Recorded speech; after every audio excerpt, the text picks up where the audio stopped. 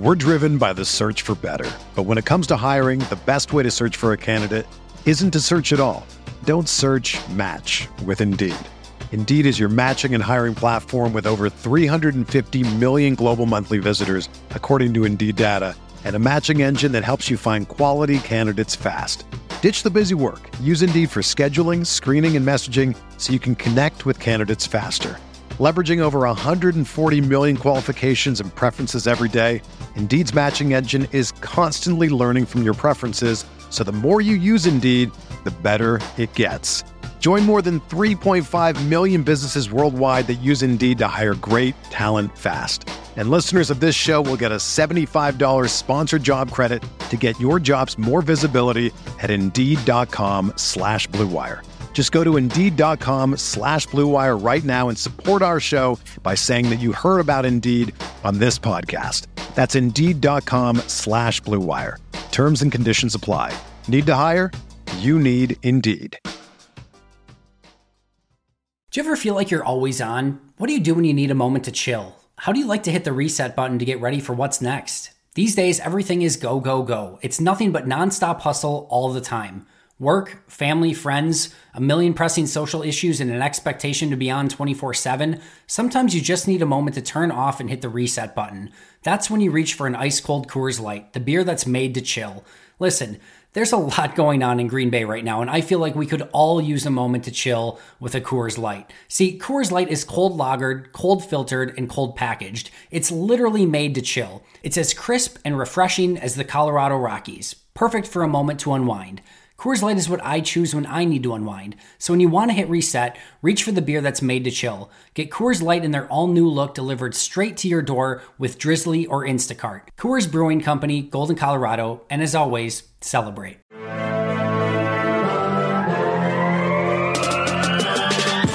"20 minutes a day, 365 days a year.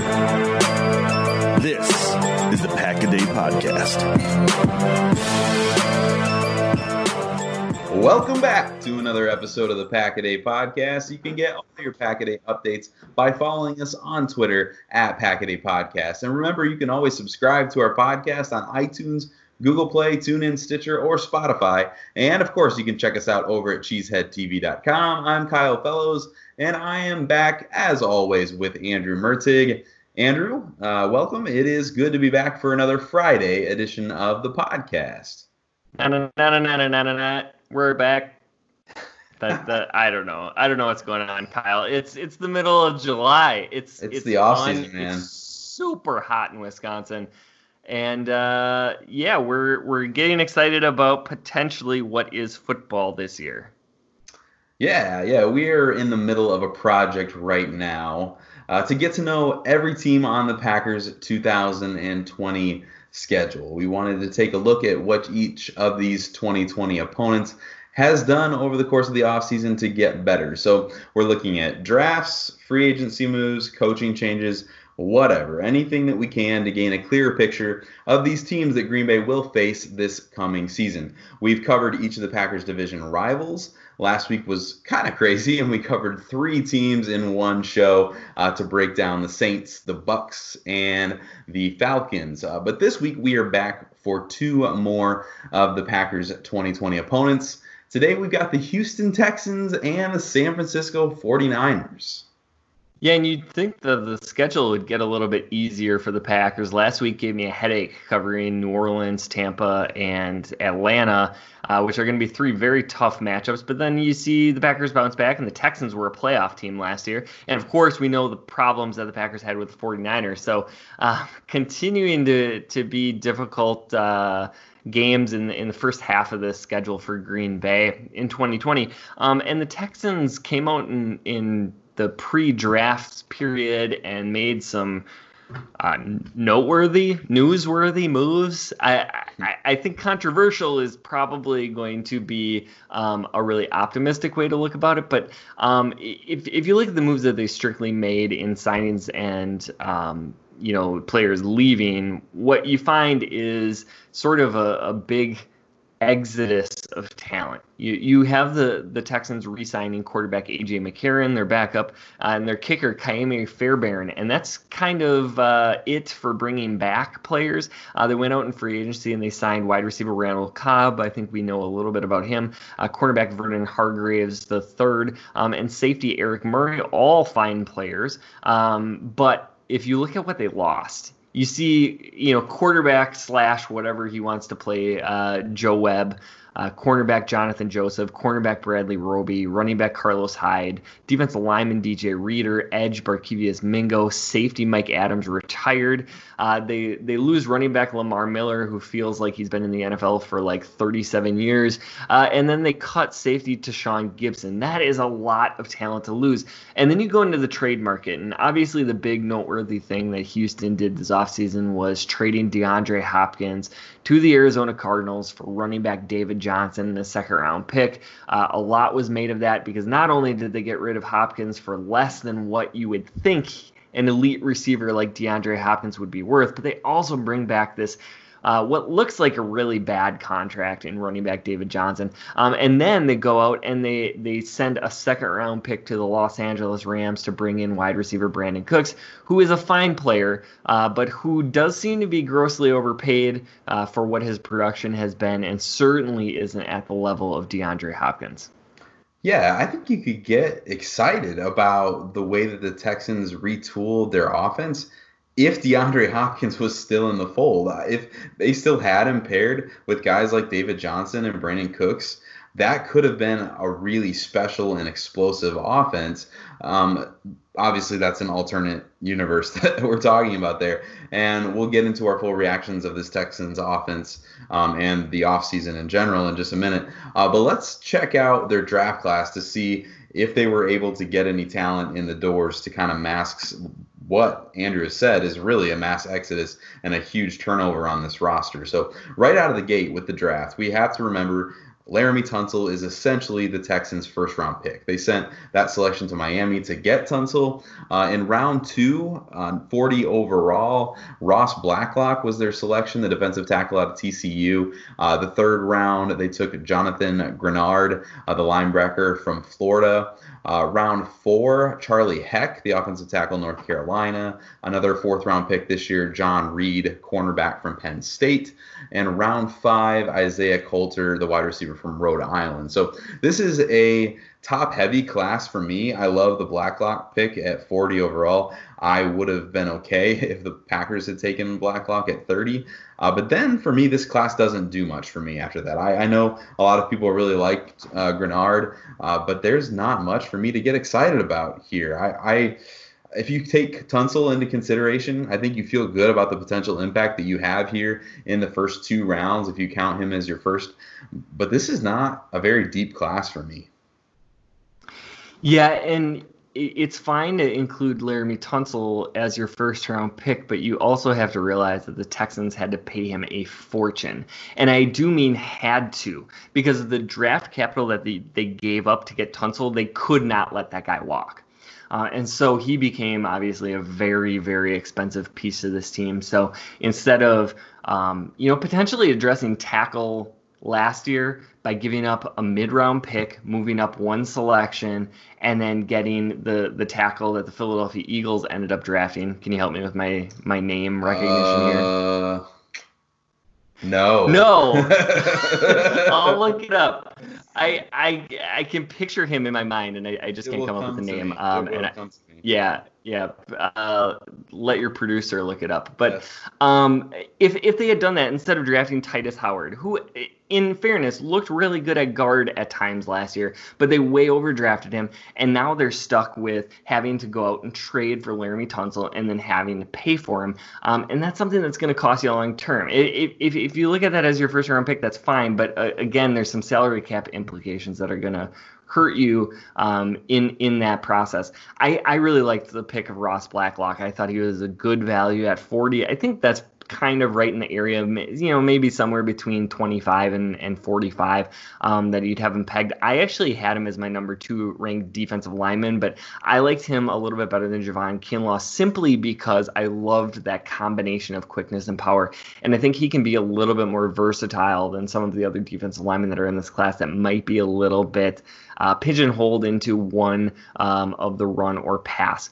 Grenard, my notes on him, he's a long dude. He's really good in pressing tackles. So he's going to be good at setting the edge against the run, moving offensive linemen in pass situations. But he's not very twitchy, and he's a little stiff in pass rushing. And so I thought he was really one-dimensional as a better against the run edge. And how much value do those players really have in the NFL? That's going to be interesting. For Charlie Heck, I did look at him as well, and he's a huge dude, decent movement skills. He's going to struggle with some counter moves. His balance is okay, which you would expect. A guy as big as him is going to struggle a little bit with the bend and also the balance. He definitely needs to get stronger for the NFL, which is a little bit alarming when you have a guy that is that massive. But he was solid at North Carolina in the run game. There's some injury concerns there with him as well. So I expected him to slide a little bit farther than the 4th round. But if you look at him as a developmental tackle and a good fit, then I have no problem with them taking him in the 4th. And I don't really have a lot to mention with the remainder of their draft. So my producer was gracious enough to look that up for us as you were talking, and it is Washington State's Andre Dillard was the Philadelphia selection that they could have moved up for. Obviously, you mentioned settling for Titus Howard, so a lot's going to. Last week I couldn't think of Elvin Kamara's name. But last week I came through for you, so. You did, and this week I can't think of Andre Dillard's name. This is getting embarrassing for me. But it is the offseason, so I think people will be forgiving. Yeah, but a lot is going to weigh on this. I mean, they made the move for Tunsil. They took Titus Howard. So how those moves work out is going to go a long way in how this offense progresses and the success that they have. So something big to watch there with those guys. But let's get into this. Did this team find a way to get better this offseason, or is this a worse roster than it was? You mentioned this is a 2019 playoff team. So is this that team? Is this a worse team, or did they become serious contenders this year? It would be really hard for me to imagine that the Texans got better this offseason. They just keep drafting defense. And I think Blacklock and Grenard, even though I don't really like Grenard, they add to that continued commitment to the front 7. It seems like the Texans are drafting pretty heavily defensively every single year. But then you look at what are the positives of their defense. J.J. Watt, he gets another year older. He's been having injury concerns as of late. Whitney Merciless is another year older. Their secondary got a lot worse. They lost Jonathan Joseph, Bradley Roby, Mike Adams, Tashawn Gibson. That's a lot to replace in one offseason. I do think their offensive line may actually be better this year because you're going to rely on the developments of Titus Howard and Max Sharping. Laramie Tunsil's really good. Nick Martin and Zach Fulton quietly are 2 really good young interior players. And so I think through development, you could see a better offensive line product. But you lose Hopkins. That's obviously bad. You could see Cooks and Cobb actually maybe replace that production. I'm not sure, but you're certainly not going to have the guy that an opposing defense has to, base their entire scheme around. And so from a Packers perspective, that's good because you're not necessarily going to have to tell Kevin King or Jair Alexander to shadow Hopkins wherever he goes. So I think that makes you a more defensible team. I do think Deshaun Watson has the ability to take another step in his game, become really like an MVP candidate. I know he was sort of there last year, but I think, he could make that leap into the upper echelon of quarterbacks and really carry this team, even though I think the talent around him may have gotten a little bit worse, especially defensively. So what did you think, Kyle? Okay, so you were a little bit more gracious than I'm going to be here. And I think we do a pretty good job as we go through this exercise, trying to be pretty neutral about our opinions and really be honest about, did these teams get better or worse? But we talked about the value of the running back position on the show numerous times, and I think I value the position a little bit more than you, just based on what I'm probably willing to give up for impactful running backs, especially running backs who give you that dual value as a serious threat as a receiver. But you can't tell me that you actually believe that an infusion of David Johnson, even in his best version of himself, is better for your team than DeAndre Hopkins. I know they had the second-round pick thrown in there as well and those kinds of things, but you simply cannot convince me that this is true, that he helps this team in a way that's more impactful than DeAndre Hopkins. And this team filled its receiving core with complementary pieces. Brandon Cooks is a complementary piece. Randall Cobb is a great player, but a complementary piece. You've replaced a clear top 3 receiver in the league with complementary receivers. And fan bases make jokes about their franchise wasting their quarterback's prime. We've heard the complaints about how Ted Thompson wasted Rodgers' prime, and all of that, in my opinion, is overblown and overly critical. But my goodness, if there is a case to be made for wasting the prime years of a quarterback, it has to be the Houston Texans and Deshaun Watson. Whether it's the construction of the offensive line or the jettisoning of one of the best wide receivers in the game, it is hard to imagine how a team could do more to hinder the play of their star quarterback and really completely blow the opportunity to win on that rookie quarterback contract. I know that I'm being really hard on this franchise, and maybe I'm being a little bit unfair because you point out some of the good things that they did, but you look at the trade that this team made, the trades, plural, the poor compensation that they received for those trades, the head-scratching draft classes from the last several seasons, and it really makes you think that this may be one of the worst managed teams in the league. And I don't think that they got better or did anything to convince me otherwise this offseason. And you know what? It's absolutely crazy for me to think that Brian Gutekunst was very close to being the GM of this Houston team. He was down there for an interview when he got the call from the Packers and that offer. And so I obviously think that would have been very, very interesting if that would have worked out. Brian Gutekunst working with Bill O'Brien. But you have to think that this is a team that is in a much better spot if they were able to close the deal with Goody a few years back. We've seen them kind of struggle with the draft and with their roster construction. So it's just interesting to consider how things could have been so different. And really, this is a playoff team. We know that. But my goodness, Deshaun Watson carrying a lot of this, and now without his best wide receiver, it's just hard for me to see that. And I'm sure for him to see that as a franchise quarterback and what could have been this coming season.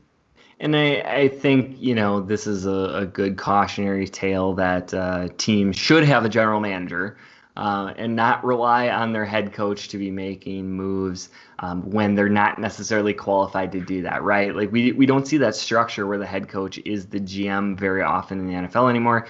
It works for Bill Belichick, but how much of that is Tom Brady and how much of that is the people that he's surrounding himself with. Certainly, that may be the exception to the rule. And I understand that Bill O'Brien is a Belichick protege, but it doesn't seem to be working. But let me throw one situation out there for you. I'm not saying that I believe this, but I've sort of heard this argument. Maybe this comparison hasn't been made, but Brett Favre early in his career was very successful, but one of his criticisms was he locked in on Sterling Sharp too much, right? And then the very unfortunate injury to Sterling Sharp, and a lot of people actually credited that for forcing Favre to read the field better and get more comfortable with his other receivers. Do you think that there was some theory within the Texans organization that Watson was just too locked in at DeAndre Hopkins? Man, I totally see what you're saying. It's really interesting because it's not like Cobb and Cooks are bad receivers. I mean, there's a lot of talent on this team. It's just so hard for me when you have, if you can imagine Davante Adams, people have been critical of, you could talk about the Packers offense last year and how when Davante Adams went down, it really forced that offense to be more diverse and spreading the ball around and those kinds of things. But I don't think that overall you ever make that argument that your best player coming off the field or going to another organization is good for your offense. And so for me, it's just that's what it comes down to. But what you're saying here is really interesting in that, Cooks does something very different than what DeAndre Hopkins can do. The speed that he brings opens things up, and maybe they do want to run a little bit different kind of an offense, and getting the ball to downfield to Cooks or quick, in the intermediate areas to someone like Randall Cobb. This could be a great offense for Cobb if Cooks is able to draw a lot of deep coverage and just get him into space and do some nice things underneath. So, I mean, you could say that, and it could be great for his development. Man, it would have been nice to be able to include him in that plan, DeAndre Hopkins, that is, and what that could have been for this team. But, man, it's an interesting to definitely consider. Just to clarify, I don't buy that at all. I'm just presenting it as a potential argument. Your team is always going to be better with DeAndre Hopkins, period. And if your young quarterback can't figure out how to read the field, then you need to teach him to do that and not just lock in on his one receiver. But I think you brought up an interesting point. Brandon Cooks is a field stretcher. So is the guy on the other side, Will Fuller. Who we didn't talk about at all. And now you have Cobb and potentially David Johnson, if healthy, working that underneath. That could be a really good offense. And I have no doubt about it. I think their offensive line is going to be really good, and I think their weapons around Watson can be good enough to make this a very serious threat of an offensive team. I just think their defense is going to struggle, especially in the secondary, and that's a dangerous proposition in the AFC where you're probably going to run into the Chiefs.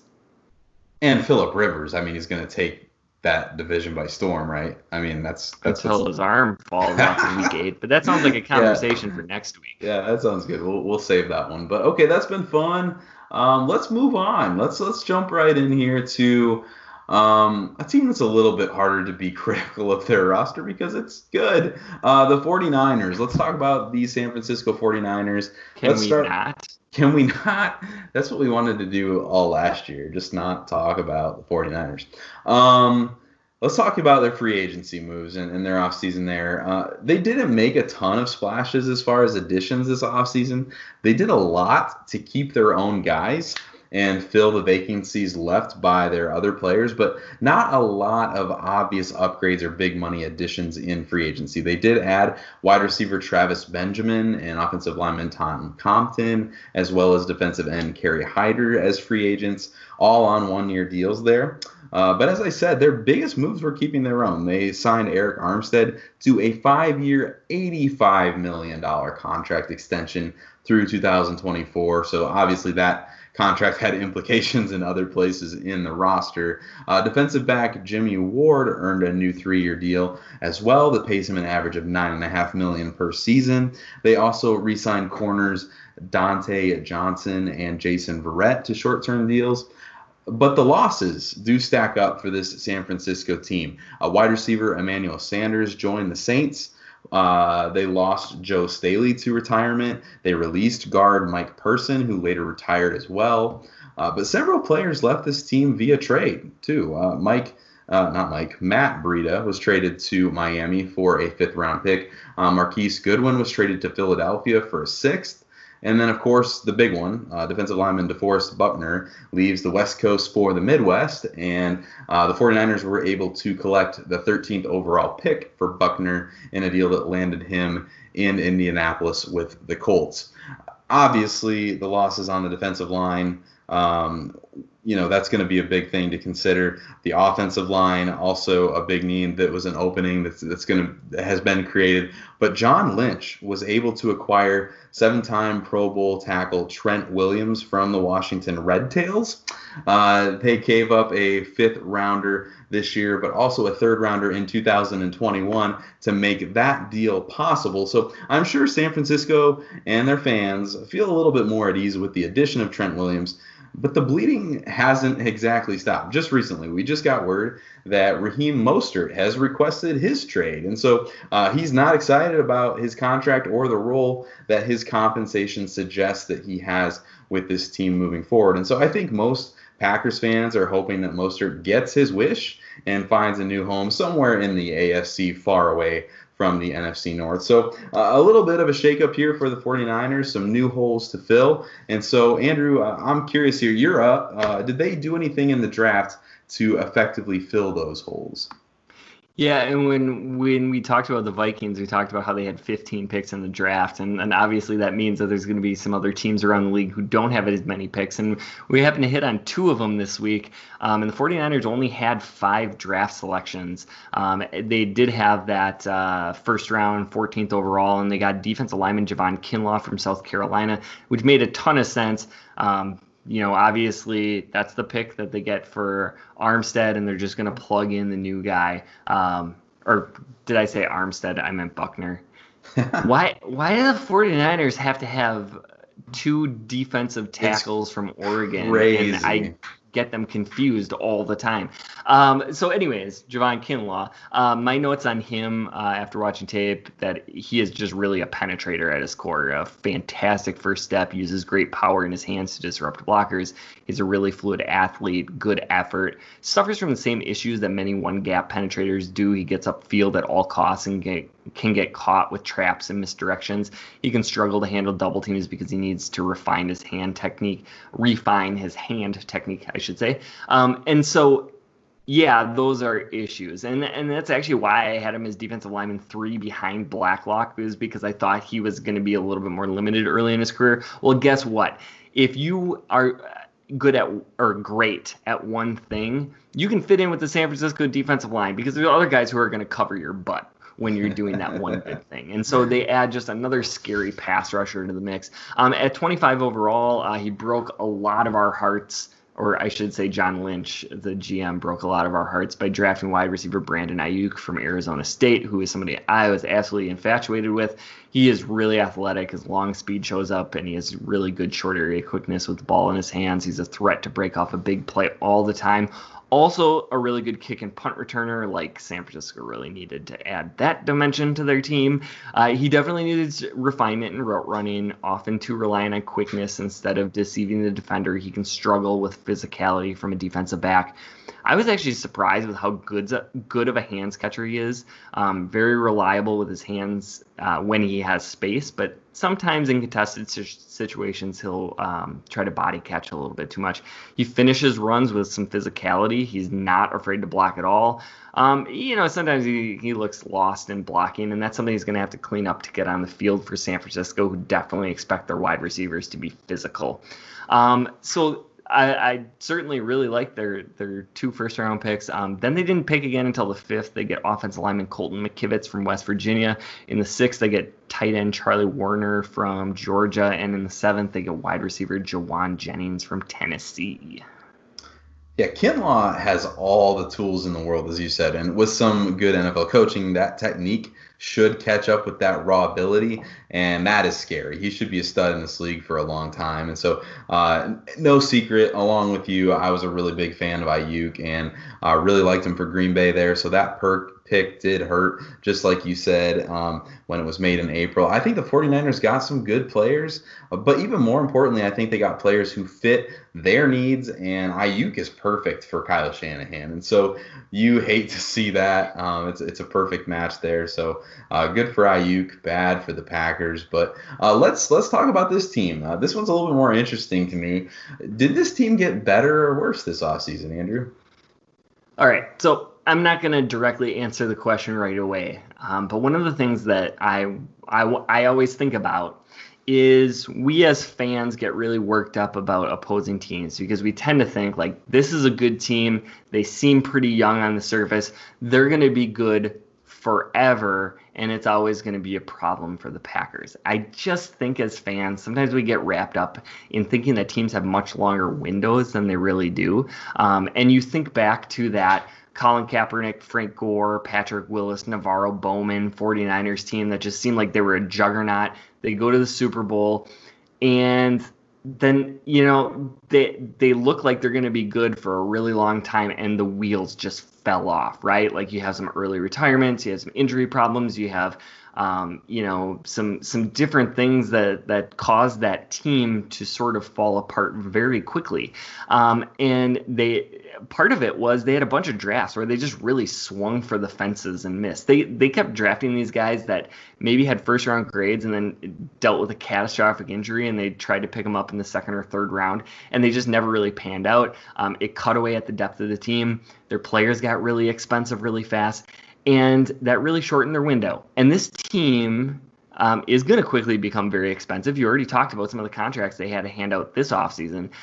That's going to start to chew away at their depth. Now, all of this being said, if we're just looking at the 49ers for 2020, I expect them to be really, really good. One of the top teams in the NFC.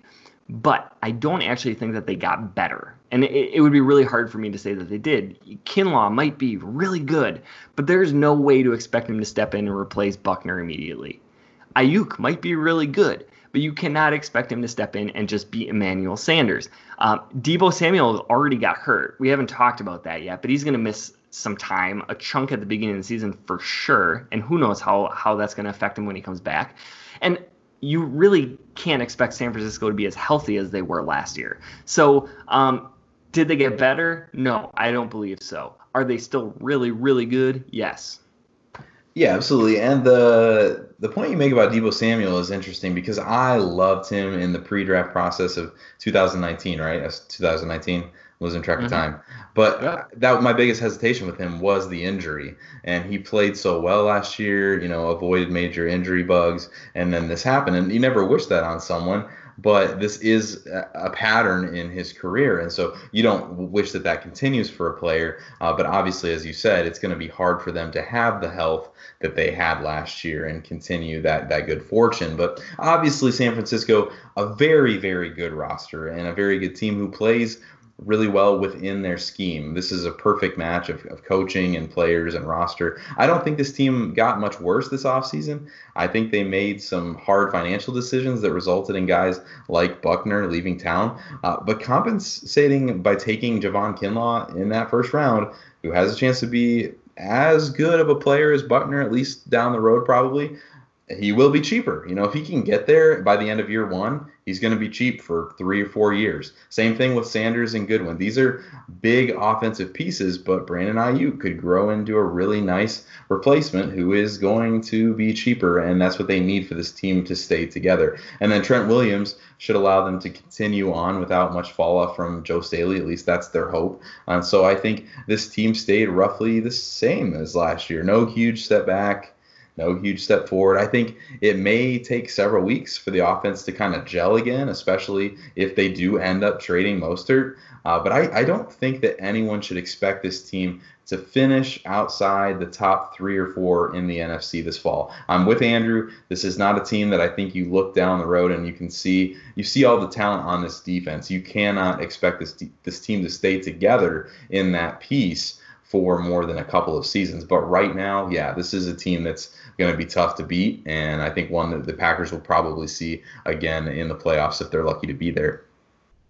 Yeah, the one thing that I would say is there is some frequency of seeing the Super Bowl losing team not make the playoffs the next year. And I certainly wouldn't expect that of San Francisco, but I could go back in history over the last several seasons and say I did not expect that team to miss the playoffs.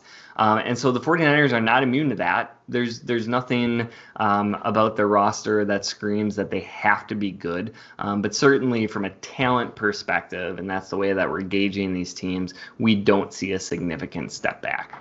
That's a really interesting point, and that is true. Like, we do see that, so it'll be really interesting to see if we do see that kind of a regression from this team, because Jimmy Garoppolo is not, I think he's an okay NFL quarterback, but he's not the guy who's going to put the whole team on his shoulders again. And a lot of times that quarterback consistency, you can have movement around your roster, but if your quarterback is that rock solid piece, you can know that there's going to be a floor to what your record's going to be, or the play of your offense and those kinds of things. I don't know that you can say that about a Jimmy Garoppolo-led offense yet. I don't know if he's there yet. So it will be really interesting. And you have to remember, the 49ers were not a team heading into 2019 that everyone was like, yeah, this is, a clear playoff favorite even. I mean, they kind of surprised people playing the way that they did. Obviously, their defense was a big part of that, but yeah, those are good things. I think we're short-sighted sometimes, and we only remember what we've immediately seen in the past, but we don't know what kind of team that this is going to be in 2020. So all good things to keep in mind. Yeah, and I mean, the Seahawks were a few feet away from beating them, winning the division, and then forcing San Francisco to go on the road in the first week of the playoffs. And who knows what happens in that case. Seattle's still going to be a really good team. We expect Arizona to take a major jump. So they're going to be in a fight for their division, for sure. Absolutely. So that'll be really interesting to watch. The Packers are going to be playing in Houston Sunday at noon in Week 6. And in Week 8, they will be playing Thursday night at San Francisco on a short week after hosting the Vikings. Gross. Thanks, schedule makers. Yeah. Really appreciate that. But on that optimistic note, that's all the time that we have for today. This has been the Pack a Day Podcast. You can find Kyle on Twitter at Packer_pundit, and you can find me at Andrew Mertig. Remember to also follow at Pack a Day Podcast. Please subscribe and rate the podcast if you like what we're doing. That really helps us out a lot. You can catch Kyle and myself every Friday. We're going to be back next week with a review of the Jacksonville Jaguars and Indianapolis Colts offseason. Thanks for listening, and as always, remember...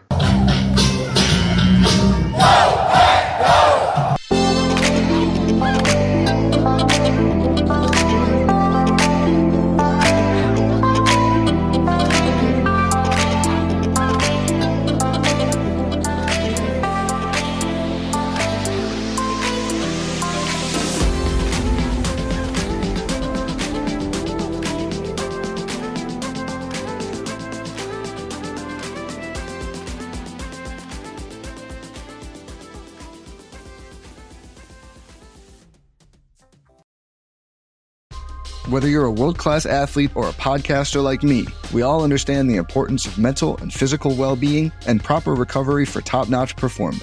That's why I'm excited that Unified Healing is sponsoring this podcast. Unified Healing is a new and super innovative global network of wellness centers powered by Energy Enhancement System, or EE System. If you haven't heard of the EE System, you'll want to listen up. This technology promotes wellness, deep relaxation, purification, and rejuvenation. In hundreds of locations across the globe, access to a center is easy and affordable. Interested in experiencing the EE System technology for yourself? Go to unifiedhealing.com/bluewire to learn more and find a center near you. That's unifydhealing.com/bluewire. No material or testimonials on the Unified Healing website are intended to be viewed as medical advice or a substitute for professional medical advice, diagnosis, or treatment. Always seek the advice of your physician or other qualified healthcare provider with any questions you may have regarding a medical condition or treatment and before undertaking a new healthcare regimen, including EE System.